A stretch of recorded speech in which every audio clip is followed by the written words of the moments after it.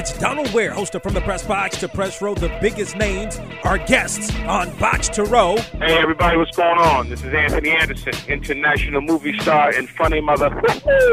And you're listening to From the Press Box to Press Row. That is the voice of Kevin Durant. Well, I'm just, trying to get better every single day, and I enjoy playing with a great group of guys. Hey, this is Ronda Rousey. You know what this is. It's the one and only Eagle Double G. Ice Cube has been our guest. Hey, man, thanks for letting me talk a little music, movies, and sports. Hey, my favorite three topics. Hey, say what's happening, man. It's CIP, man. Hi, this is Jill Scott. I'm talking about none other than Serena Williams. That was definitely one of the better matches I've ever played. I've had it like that. I was really focused, just really, excited. Missed any of these interviews? Then check us out online at www.boxtorow.com. That's From the Press Box to Press Row, real, relevant radio.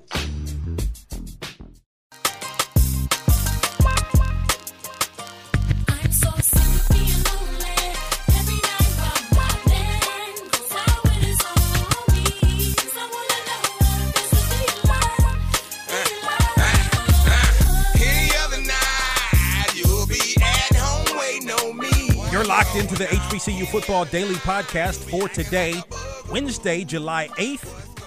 I'm Donald Ware. We're going to take things to Albany, Georgia now and talk with Gabe Gardenia in his fourth season as the head football coach at Albany State. The Golden Rams finishing the 2019 season at 7-4. Coach Gardenia joins us here on the HBCU Football Daily Podcast. Appreciate you coming on the podcast, Coach Gardenia. Well, Donald, thank you for having me. I appreciate the chance to talk about Golden Ram football. Absolutely. Just how have you been able to navigate this, this COVID-19 pandemic in terms of the interaction with your players and all of those type of things? Well, I think we're all fairly familiar with a bunch of different video conferencing apps now, from Zoom to Skype to Facebook Live, WebEx. I mean, you name it, I think we've tried to do it. And so it's been, it's tough, especially for a guy like me that, just likes to see everybody and, wants to put your arm around your players and let them know that you love them and try to be highly relational. We just do it in a different way. I think our kids have done a good job responding to it. And I'm real proud of our coaches, just for staying diligent about it, and meeting with our guys weekly and just, talking about life, talking about football, talking about what's going on in our country. Yeah. What are some of the things, like what's sort of been like a typical, I can't say typical, but in the new normal, sort of week in terms of the interaction with the players? Well, I think, when we had the semester was going on in the spring, we were meeting once a week as units. So running backs would meet with the running backs coach and the receivers would meet with the receivers coach and vice versa. And then it was kind of every coach's job to manage their group as far as one-on-one meetings, check-ins. So we would go an hour, as a group, and then as a kid needed tutoring help or, whatever, football help or wanted to talk, then the coaches would kind of schedule that individually. I don't want to overcook them, I kind of want to keep them hungry. And so since the summer has come about, we gave the guys a couple of weeks off there in May, and then we started back up in June, just going once a week. But I'll be honest, it's been it's been a lot more about non-football things at times. We've had a couple good team meetings where we've just talked about what's kind of going on in our country and with everything that's going on with George Floyd to these protests and everything in between, and it's been good. I think it's really we're just trying to grow together all the time, and give our guys a platform where they feel like they can talk and flesh things out. So it's been good. Yeah, it's interesting because Albany, Georgia was it was probably one of the more underrated cities as part of the civil rights movement back in the 60s. Absolutely. So what have you had? I know you've had the conversations. Have you had players that have gone out and been, part of the social change? I think we've had a lot of guys. I haven't asked them who's, been in a protest or been in a walk or whatever. The first thing I think we talked about with them was safety. And it's interesting. I've got a couple players whose dads are actually African American cops, and so very, they're even they're catching it kind of from both sides, as far as just how they're processing their emotions. But I think we've probably definitely had guys that have participated in things and wanted to have their voice heard, and we've just told them to be safe and level-headed about it. They've been, our guys have, I think, been responsible, and they love they're constantly trying to support each other. And we've just told them to, sometimes not having conversations, I think, probably one of the greatest forms of racism is just to let somebody say something that is inappropriate and just kind of let it go, especially for myself. So I've just say, hey, look, this is how we're thinking. We can't let those things go. You don't have to get in an argument with somebody. It's just about a discussion at that point. It's been unique and it's been good, and we are ready to get back to some football. Yeah. But we'll see. It's hard to tell right now what's going to happen. Yeah, I mean, no, it's a good point. You mentioned getting back to football. Morehouse is a school that has decided to cancel athletics. I mean, your thoughts just in terms of being able. I mean, I know there's a lot of safety measures in place, but I mean, this COVID-19 is not. Coronavirus is not going away. No, and I think we're pretty naive if we think that this is just going to be a normal season. I think it'll be anything but that. And so there may be a game that's scheduled one week, and somebody calls you on a Tuesday, and says, "Hey, look, we can't come," or we got too many guys with whatever, or we may say, "Hey, look, we can't come." And you may be calling around trying to figure out who's in the same predicament, the social distancing, the wearing of masks in our building, the washing of hands, just the way we're never going to have our full team in the locker room in the fall. We're gonna reorder our locker room. It's going to be an offensive player and a defensive player, and an offensive player and a defensive player. And so when the offense goes in, there's 6 feet between every kid that's changing, and then the offense comes out and the defense can go in. So this is, we're going to do everything we can. There's going to be 6 feet between every kid that has a desk in our team room. Coaches are going to be instructing in a mask up there, because we got to keep them safe. And that's the thing that we can't just. I mean, the coronavirus is a real thing, and the fact that it can be life-threatening, even though it's maybe not for young college football players. Maybe it's a low percentage of that, but I sure don't want somebody to get sick on my watch because we weren't being vigilant about the precautions and everything that we need to have in place. Yeah. Gabe Gardenia, in his 4th season as the head football coach at Albany State, joins us here on the HBCU Football Daily Podcast. 7-4 season for you, Coach Gardenia. Your thoughts on 2019? Injury plagued.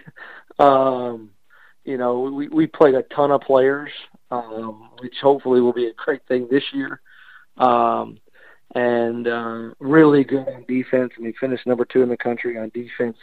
And just, had to learn how to literally win as a team by saying, hey, look, we can't let them score, more than 21, and we're going to have to try to find a way to score 24. We had a lot of guys step up. and make plays. And 3 quarterbacks hurt, and our best player on offense doesn't play past the game because he tears his shoulder up. And it's just a unique year. But proud of the way we responded, but also just excited because I feel like we put some really, we've got so many guys coming back. We got 9 starters coming back on defense. We got 7 starters coming back on offense. The whole O-line last year, the first game of the year, we had 5 new offensive line starters. Now we got 5 returning offensive linemen. So, it's just it's exciting to think about how good this team can be. Let's start with the defense because as you mentioned, second in the country. It was absolutely tremendous, both against the run and then probably more specifically against the pass. You got a defensive back in Tyler Scott that I'm presuming is coming back. You have he's an all-conference kid, Derek Davis, redshirt. So these are younger guys, and you mentioned playing some younger guys. Right. How do you, what do you foresee this defense? Can it be better than last year's defense? I think it can be. We got to replace, we got the 9 starters coming back. The 2 guys that are gone are both corners. So, last year it was kind of like you didn't even think about the corners out there because, you knew they were going to do their job and that was going to be such a strength. And now, a corner makes a mistake, Donald, that's 6 points, A D lineman makes a mistake, it might be a 6-yard gain, Yeah, no question. So, we got to get those guys ready quickly. We've got some young players and some guys we've recruited that hopefully can come in and play right away. But I think the strength of the defense is through the middle. I think, defensive tackle wise and linebacker and safety, we should be pretty solid. And then, Derek Davis and Malik Barnes, who are both, one was a sophomore, one was a freshman last year. Both of those guys are really good. They're a freaking handful at practice. They run to the ball, they create havoc, and they're just, they really played beyond what we expected them to play. So the key now is not, creating too high of expectations, they go a game without a sack, you might be mad at them, You're like, no, just keep doing what you're doing. Right. I feel like probably the unsung guy on our defense is Brendan Manuel, who's our nose guard. He was really good last year for us. He sends me, a direct message about, once every 2 weeks, he's telling me how much he's running, because I'm on him about his weight all the time. I'm like, hey, don't go to the buffet, go to the track, he keeps sending me this Nike app about how much he's running. So I'm excited, because of those guys who are really putting in a lot of hard work. Yeah, you mentioned you had the kid McKinley Habersham was really good for you last year. Eligibility exhausted, but Tracy Scott comes back for you, right? Well, no, actually they're both done. Wow. that's the big question mark, right? Is these running backs for us? Those guys, both those guys are really, really productive. Both, played 4 years, so we got some young guys, coming back. We're converting, Calais Williams, who was the starting quarterback last year, is going to play tailback. It's probably a little bit, more natural position for him. I feel really good about our backs. You just don't know their names yet, and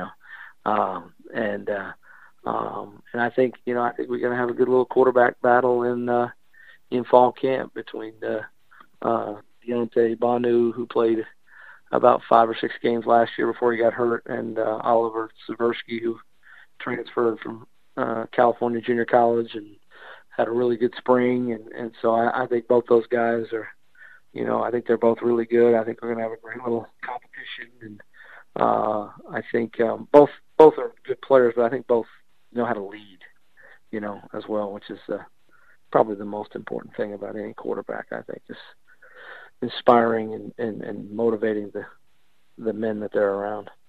Is your things could change, as we know. Mm-hmm. But I mean, as we stand right now, is your schedule pretty solid? You're going to open up with FAMU on September 6th on that Sunday. That should be pretty exciting in Tallahassee. Well, it's pretty exciting. Yeah, we're playing down in the Hard Rock. Yeah. The last game that they played in Hard Rock, last football game they played in Hard Rock Stadium, the Super Bowl. So, I keep telling our guys, I said, what were the next show after the Super Bowl? We're excited about it. I think it's obviously going to be a great environment, great opponent. People keep telling me how good their band is, this Marching 100. I'm like, is this the 12th man out there? You know what I'm saying? I said, we got a pretty good band too now, we're excited about the game. We're excited about the season. Yeah, I mean, our schedule should be. I mean, it is. It's intact right now, and we're obviously planning on trying to, play every single game and trying to find a Week 9 opponent. Put an APB out for us. We haven't found one yet, but we need somebody to replace the Maroon Tigers there late in the season. So. Yep. Gabe Gardenian, his 4th season as the head football coach at Albany State, joins us here on the HBCU Football Daily Podcast. Coach Gardenian, we appreciate the time. Good luck to you and the Golden Rams. Well, hey, we appreciate you having us on, and go Rams. Much appreciated, Coach Gardenian. So that's a look at Albany State. On tomorrow, we're going to stay in the SIAC, take things back to Columbia, South Carolina, and look at the Benedict Tigers with their new head football coach, Chennis Berry, here on the HBCU Football Daily Podcast.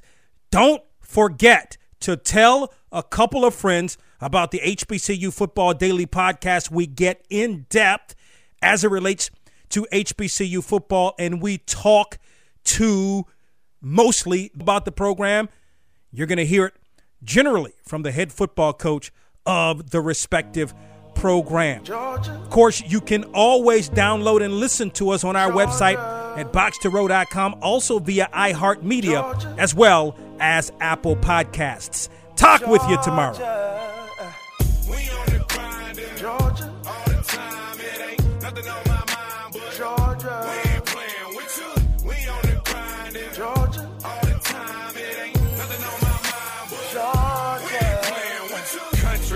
Country slang, fiends at the liquor store. Black cruising, crap shooting, 50 on the 10 or 4.